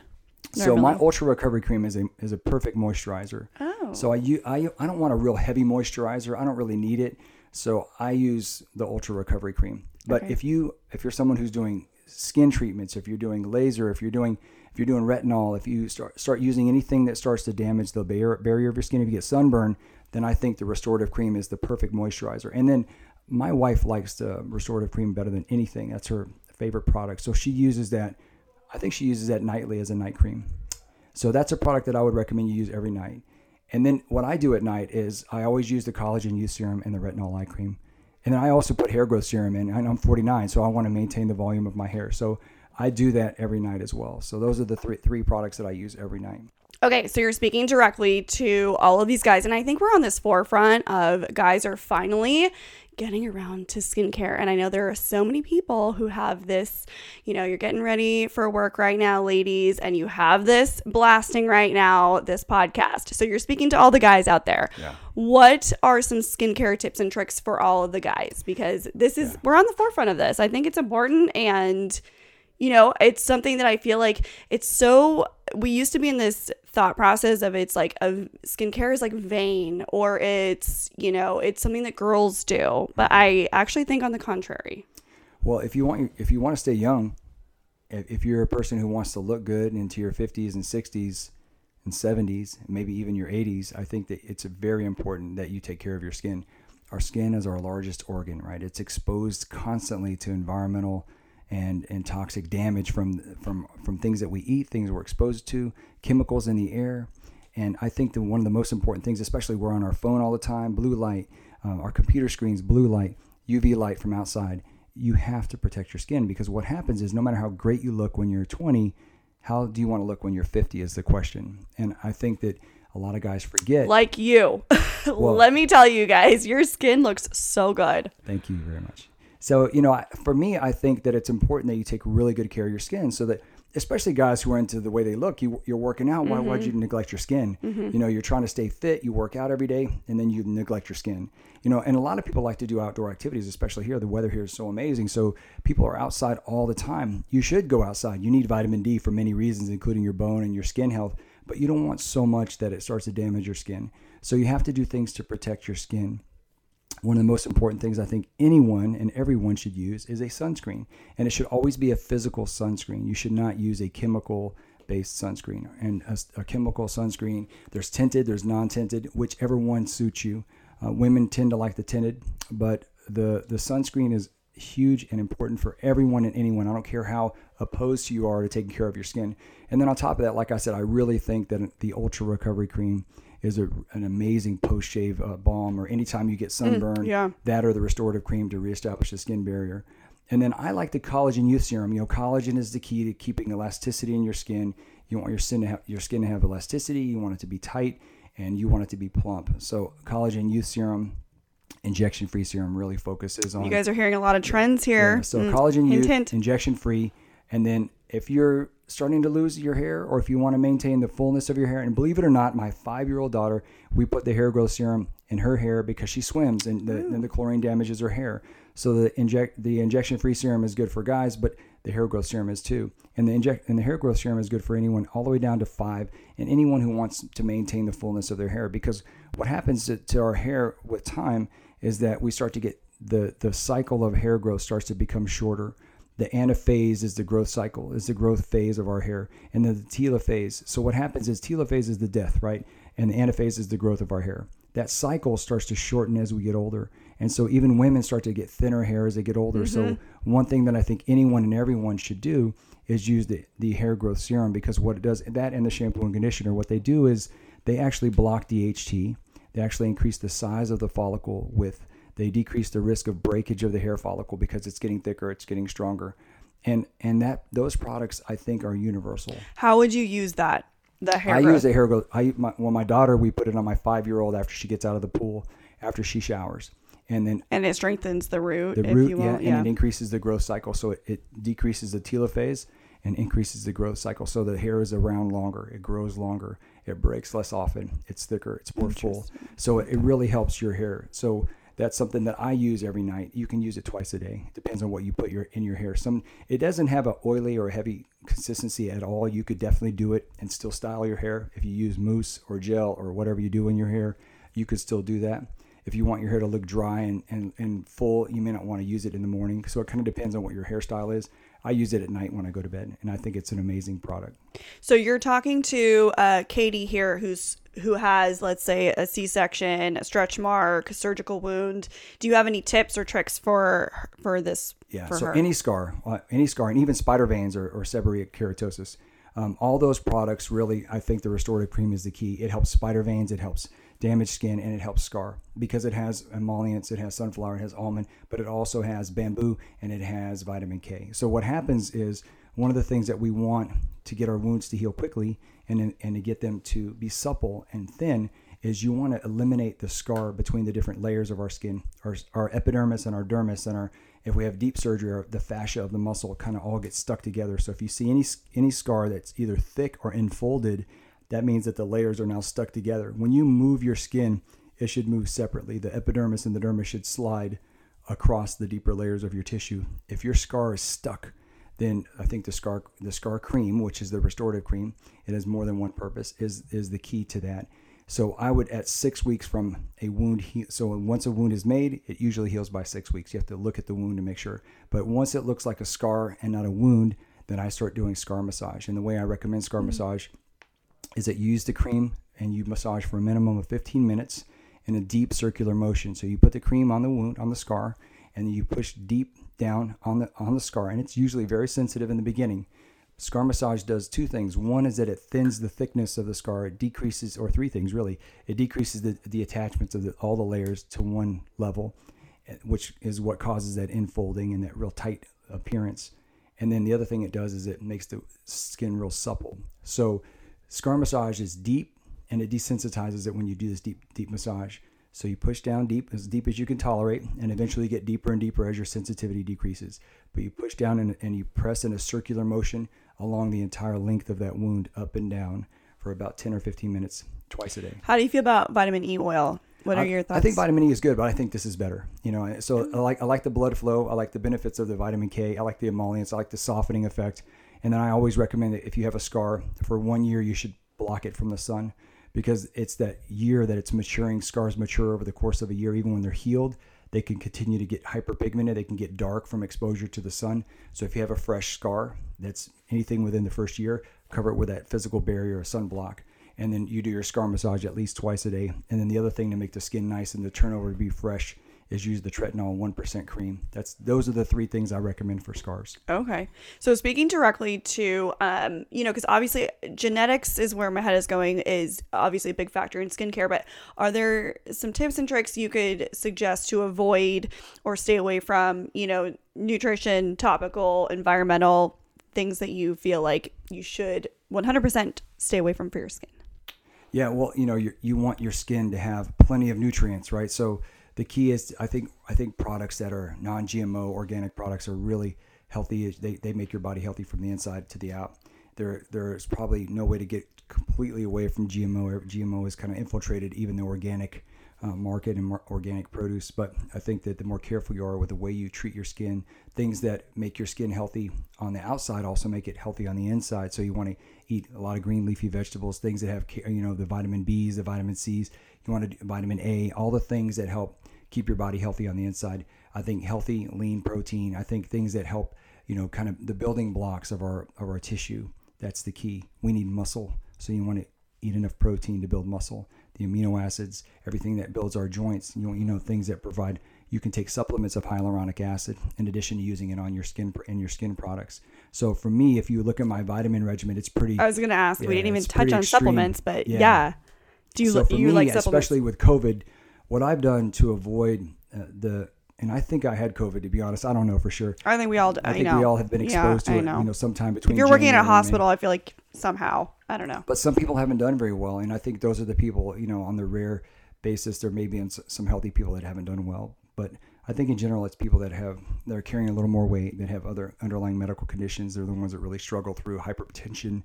So I think nitric oxide. This is one of the it's a bodybuilder's product. It's been around forever. I've been taking nitric oxide products since as far back as I can remember. Within reason, I think nitric oxide is a very important supplement. Interesting. Kind I haven't heard this. Unrecognized and unappreciated. Okay. But we're starting to see the medical benefits of nitric oxide. So I think nitric oxide boosters, and believe it or not, beets. Is this NO, like NO that we give in gas? NO Oh, Explode, interesting. Nitric oxide. So nitric oxide is amazing. In the past, we thought, it's really good for your muscle building because it floods the muscles with blood. It does do that, but it floods your whole body with blood. And why is that good? Well, blood brings everything and blood is life, right? Blood carries what? Oxygen. And we need oxygen for tissues to be healthy. It creates a vasodilation. So when it makes the blood vessels expand, it carries more blood, but it also decreases peripheral resistance, which creates high blood pressure. So nitric oxide is good for blood pressure problems. So if you have high blood pressure, it helps drop that. It's good for breathing because it brings oxygen to our tissues, including our lungs. It's good for our cells because it floods our cells with blood flow. It's good for muscle growth and stimulation because it floods the muscles with blood. So all of these things are the nutrients of life are blood. So blood flow is the key, and nitric oxide is one of the most amazing products out there. And what product do you use? So I'm actually developing my own, but I like, goody. So there's a nitric oxide product out there. To give credit where it's due, is there's a product called Neo 40, NEOF 40, the number 40, and it's made by Human, HUMAN, capital N. They make a really good nitric oxide product. We're coming out with one that's an organic beetroot. Beets are amazing producers of nitric oxide. There are some amino acids that are well known for producing nitric oxide, but for me, it's going to be beets. Mine's going to be a beet product. Neo 40 is another good supplement. And like I said earlier, I think the immunity, building and keeping your immune system high and keeping your numbers, especially if you're a vegan, you need to take supplements, right? So if you're not getting it in your diet, there are a lot of vitamins that we get through our diet, fat-soluble vitamins that we don't get if we're vegans. So some of those products are vitamin A and vitamin D. How are you going to get those products? You have to get that through your nutritional supplements. So I personally take vitamin A, I take vitamin D3, and I take vitamin C every single day. I take nitric oxide every day. I usually take turmeric every day. Oh, interesting. I take some type of powdered, I'm assuming, or do you take it in the pill? I take it in a pill form. Okay. I like a collagen, peptides. We started Ancient Nutrition. That's good too. I mean, there's a lot of good products out there. There's so many good companies. Yeah. I like collagen peptides in addition to amino acids. Some people don't like protein shakes, so they just do BCAAs. Those are good too. Leucine, isoleucine, and we do valine. BCAAs with caffeine. Yeah, that's good. I like those products. I like, what else do I take? I take omega-3s. Because omegas are big too. Yeah. I feel like D and omegas are like the big hot topic right now for everybody. So those are the main products that I take on a regular basis every day. Mm-hmm. When do you take them? In the morning. In the morning with your shake. Everything with my shake. Okay, I think I like this. My nutrition comes in the artificial form in the morning. So I'm obsessed with this, but all these things you're doing, like, how do you balance this all? When do you have free time off? Do you have any free time? Yeah, life is about balance. I think people that are motivated, that are what people consider successful, don't need as much sleep as everybody else. I think people that I know, I saw an interview with Kobe Bryant one time saying he doesn't need much sleep. He sleeps 4 to 5 hours and he's recharged and he's ready to go. And he had the luxury of taking cat naps from time to time, which I don't. But for me, life is about balance. So I always want to make sure that I'm engaged with my family. My family is very important to me. I have 4 kids at home. So yeah, you're busy. Yeah, I'm busy. So what I do is I work really hard, and my wife is amazing about that. She kind of runs everything in my life, including the practice. Yeah, she's wonderful. And so in addition to that, she's a very loving and involved mom. And one of the things she does as an involved and supportive wife is that she has my kids understanding what my responsibilities are. And as important as my after work activities are, nothing takes priority over my surgical patients. When I have a patient asleep on the table, it doesn't matter what I have planned that day. If I'm late, because that's my number one priority. So she has done a really amazing job of helping my children to understand why their father's not there, why I'm even late to my own birthday sometimes. Because the key for me is that doing my job very well is the most important thing at the time a patient is trusting me with their lives. But I balance it because when I'm not working, I'm with my family. And I spend a lot of time devoting my free time to my family because they're super important to me, and I want them to know that. One of the things that I don't want is to be so focused on work that I neglect my family. The truth is, when my kids and my wife go to sleep, all these other ideas come about. That's how I am. So when they're asleep, that's when they go to bed. They go to bed early, like 9:30. Yeah. So that's when I do all these extra projects. That's when I work on my skincare ideas, and that's when I work on my nutrition line, and that's when I design logos and labels and come up with new ideas. That's when at one time I had an educational comic that was based on superheroes that taught kids about STEM, because I think STEM is really important, called the OsteoCore. And so I spent all my time, writing the script for this comic and created the artwork, ideas, and those things all happen when everyone else is sleeping, so that my day isn't consumed with work. My day is devoted to them when I'm out of the OR. It sounds like you guys have a really great partnership, as well as, as a marriage. And I think that's a huge piece for us too. I think is to have, when you are a super driven person, to have that support system and the way that it fits your life is really important. Yeah. My wife is very insightful. She's a very really smart cool woman. She, like I said, she runs and owns It's fun when you can do it kind of together, or you guys that life dynamic. is a partnership, right? Yeah. And if you can do it together and you can support each other, then number one, you work together, so that really works. But in addition to that, then you understand what everybody else is going through on the other side. This partnership is really important. She said to me many years ago, even at a young age, we got married when she was 27, I was 28, and now we're 49 and 48. But what she said to me 20 years ago was the key to a happy marriage is to choose wisely. And that's ultimately the best answer I've ever heard. I would actually 100% agree with that. Yeah. Just speaking to like the provider and the creative side of you, tapping into that a little bit, I feel like it's such a really cool aspect of you that you're not only medical, but you're also, diving into this project. How has that been for you? Well, I like to push myself to do things that I have an interest in a lot of things. My life isn't unidimensional. I've always been multifaceted. I've always had multiple interests. And like I said earlier, necessity is the mother of invention, right? So for me, things in my life where I see a need or I feel like things can be improved. I've worked on designing medical products and surgical products. I've done a lot of things in my life where I think there's a need or a gap that needs to be filled. And so these things I find interesting. They motivate me. They continue to make my life interesting. And I like to constantly push myself to learn and to grow and to improve on what's available. I know for sure that when it comes to spine surgery, that we're far away from understanding the body. When it comes to anything really medical, our body is so complex. The more I know, the more I'm baffled and the more I'm in awe of the amazing machine that our body is. And, as humans, as smart as we think we are, we're far away from perfecting our treatment of the body and what ails it. So I'm constantly trying to learn and improve what I do and what I know. And there's a lot of gaps in medical school. People in the bodybuilding world talk about it all the time. Well, doctors don't know anything about nutrition. This is true.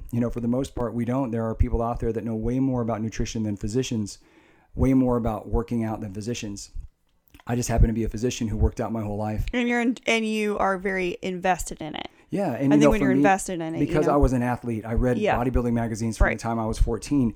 I read about nutrition. I read articles from anyone and everyone, every workout plan, every icon Yeah. I know what it takes You're a to true build practitioner a body. of it. Yeah. And then when I learned the medical side of it, it was the other way around for me. I didn't learn nutrition and these other facets of health after medical school. I learned them before I was a doctor. And then I added to that the depth of knowledge that a doctor attains in medical school and medical training.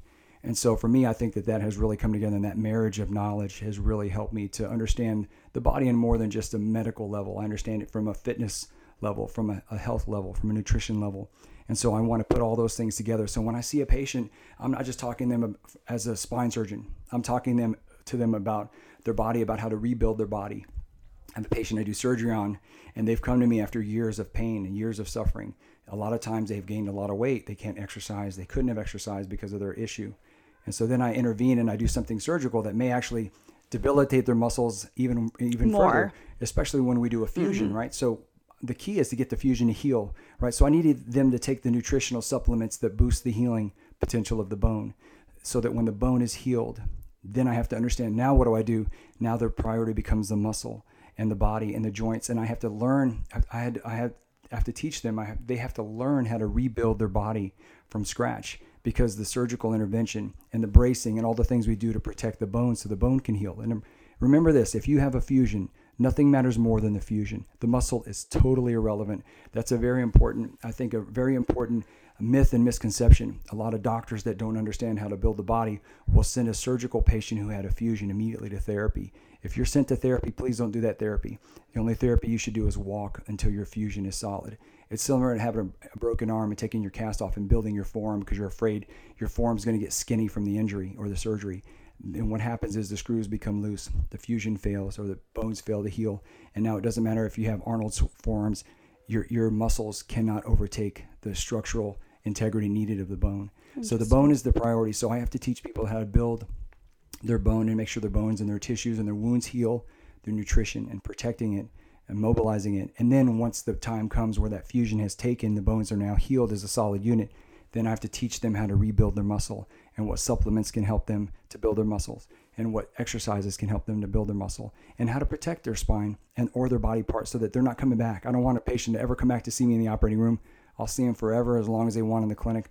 I don't want a repeat customer when it comes to spine surgery. I want them to be healed from top to bottom, from inside to out. So all these things are kind of an adjunct to that process of getting people to heal. And then all of these products to keep you youthful. I mean, your body, it's all about keeping you youthful. I mean, we're in search of infinite youth. And if you look at the slogan for Cyrx MD Skincare, it's infinite youth. But all of this here MD products are focused on keeping your body infinitely youthful. I mean, it's an unattainable goal, but it's a goal that we should all reach for. So, you keep your body physically fit, keep your skin intact and healthy, keep your body healthy through the types of products you put in your body, the type of diet you follow. So that's my goal, and my goal is to get people globally healthy from the inside to the out. You are such a wealth of knowledge. I'm so thankful to have gotten you in here today. And I feel like we have so many more other places that we could go with this. So I'm like, my mind is just running right now. But okay, so if you had a tip to any healthcare provider coming up, like, your future doctors, nurses, anybody, what's a good tip you can leave with them? Well, I think no matter what you want to do in life, I tell my kids, because none of my kids want to go to medicine. Medicine is not what it used to be. The reward and the outcomes will never go away. So if your goal is to have outcome-driven success, then you can still continue to do that. But the challenges on the business side of healthcare have made it very difficult. But outside of that, I think that no matter what your goal or your life's drive is, or what your desires are, your aspirations are, I think that you should always focus on attaining the knowledge that you need to be good at what you do, not just good, but great at what you do. So seek the highest level of education you can in your field, whatever it is, at the best program or school that you can, because ultimately that's what gives you the foundation of knowledge. The empathy has to be part of it too. So I tell everyone the key to success in life is to educate yourself. Education is something that we have complete control over. I was an athlete, right? My goal was to go to the NFL. So I tell all young people, you might be an amazing entertainer, you might be an amazing athlete, but you might not ever make it, because other people decide your fate. It's one of those things that you can't completely control, right? I believe in a greater purpose than all of that. But outside of that, I mean, what you can control yourself is your education, your ability to educate yourself. So take school seriously. When you're in school, get the best grades you can. I was valedictorian in college while I played football. And I think the key there is not everybody can do that, but you want to push yourself to that level. You want to focus on your life's goal. Don't let distractions get in the way of your goal. Like, if you have a goal, don't let anybody, number one, tell you can't make it. And number two, don't be part of the problem yourself. Be your biggest cheerleader and put the effort into it. If you work hard enough, the beauty of America is that you can come from nowhere. I came from very, very humble beginnings, and I worked hard enough to make it. And, I worked harder than most anybody you can imagine. I did a lot of extra things that took me away from I never partied, I never drank, I never did anything that would compromise my goals. I didn't do anything in college or high school that would interfere with my ability to become a doctor.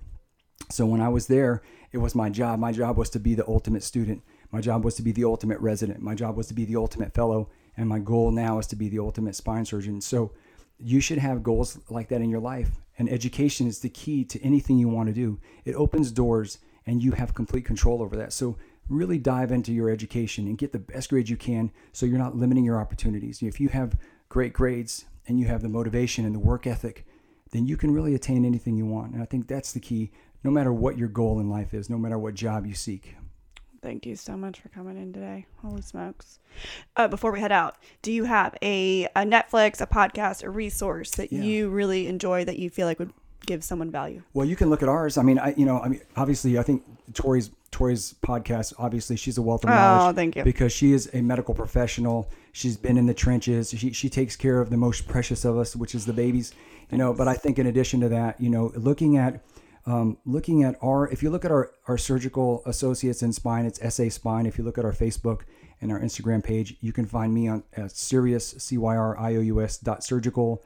You can also find us on surgical.associates.in.spine. There's a lot of dots in there, but Surgical Associates in Spine on Instagram. We're also on YouTube. You can look up my name, Steven Cyr, on YouTube.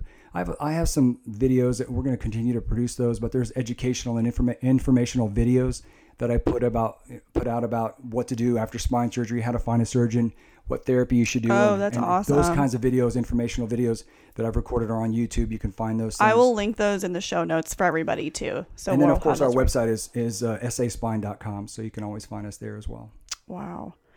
Thank you so much for coming in today. And holy smokes. Coming around the corner, and just so you know, we have Cyrx MD Nutrition, and that's also... Ooh, what's that going to be? Yeah, so that's coming probably... I've seen you do some workouts on there. It's going to be the end of the month. We're going to have our nutritional products. It's going to be a pretty full complement of nutritional supplements and protein shakes. that we're going to put out. It should be either the end of this month or the beginning of October. They should be available. Okay. And so those will be, look for Cyrx MD. It's CYR with an X like prescription, CYR MD Nutrition. And we're also on Instagram, and then Cyrx MD Skincare as well. Wonderful. Thank you so much for coming in today. You're very welcome. It's my pleasure. Can't wait to try these new products, by the way. Awesome. Hey, Selfie Squad. This episode was loaded up with information. I hope you guys enjoyed it as much as I did recording it. If you want to head over to follow Dr. Cyrx and his skincare line on Insta, that's at cyrmd.skincare. And if you want to check out their products, head over to their website, www.cyrmdskincare.com. Not to mention the fact that he has an amazing YouTube account, Surgical Associates in Spine. That's on YouTube. I have linked all of these amazing things in the show notes. So if you swipe up, all the show notes are included with all these amazing links for you guys. And as many of you know, I have looped husband, Jacob, into the skincare regimen, and I wanted to speak to the products that we are using specifically. So the number one product that we have been using is the injection-free serum. We use about 3 drops on each cheek and then forehead, and then I use probably honestly about 4 to 5 drops on my neck and décolleté, because you guys, we forget about that area, right? Like, you need to bring all the product down, like, let's get it in there. So I've been using that nightly. Jacob has been using it on his forehead and cheeks, and honestly, the plumpy glowiness of it just looks so good. Not to mention the fact that I have been using these pads. They have acne pads that I've been using, and what I'll do is I will do my morning skincare routine as normal. I'll put on my moisturizer, maybe throw on my eyelashes, do a little mascara, very minimal at this point. You guys know this, Rona, yes, here we go. And I pack the acne pads in my work bag, and I'll do it like halfway through the shift. I'll just do a little wipe down on my chin.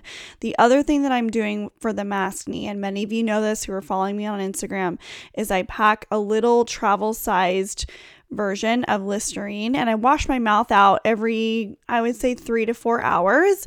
And essentially with care times, okay, if you're a NICU nurse, you know what I'm talking about, care times. Okay, so we do it on the off hours of care times, and I'll rinse my mouth out with Listerine every couple hours just to kind of decrease that amount of bacteria in my mouth.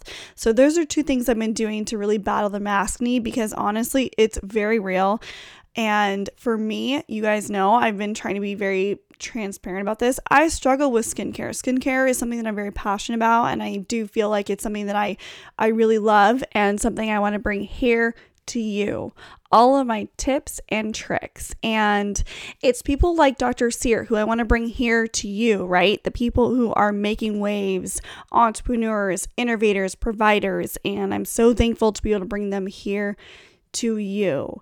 So thank you so much, Selfie Squad, for being here with me today. You guys, if you loved this episode or learned something or took something away from it, let me hear it in your rates and reviews. Head over to rate and review us on iTunes. If you guys do, leave your Insta handle in the review. I will be sending over some small selfie swag. So I'm talking super cute stickers and a selfie badge reel featuring Selena, our selfie icon. I'll be sending those to you personally, because that's how much I love you guys.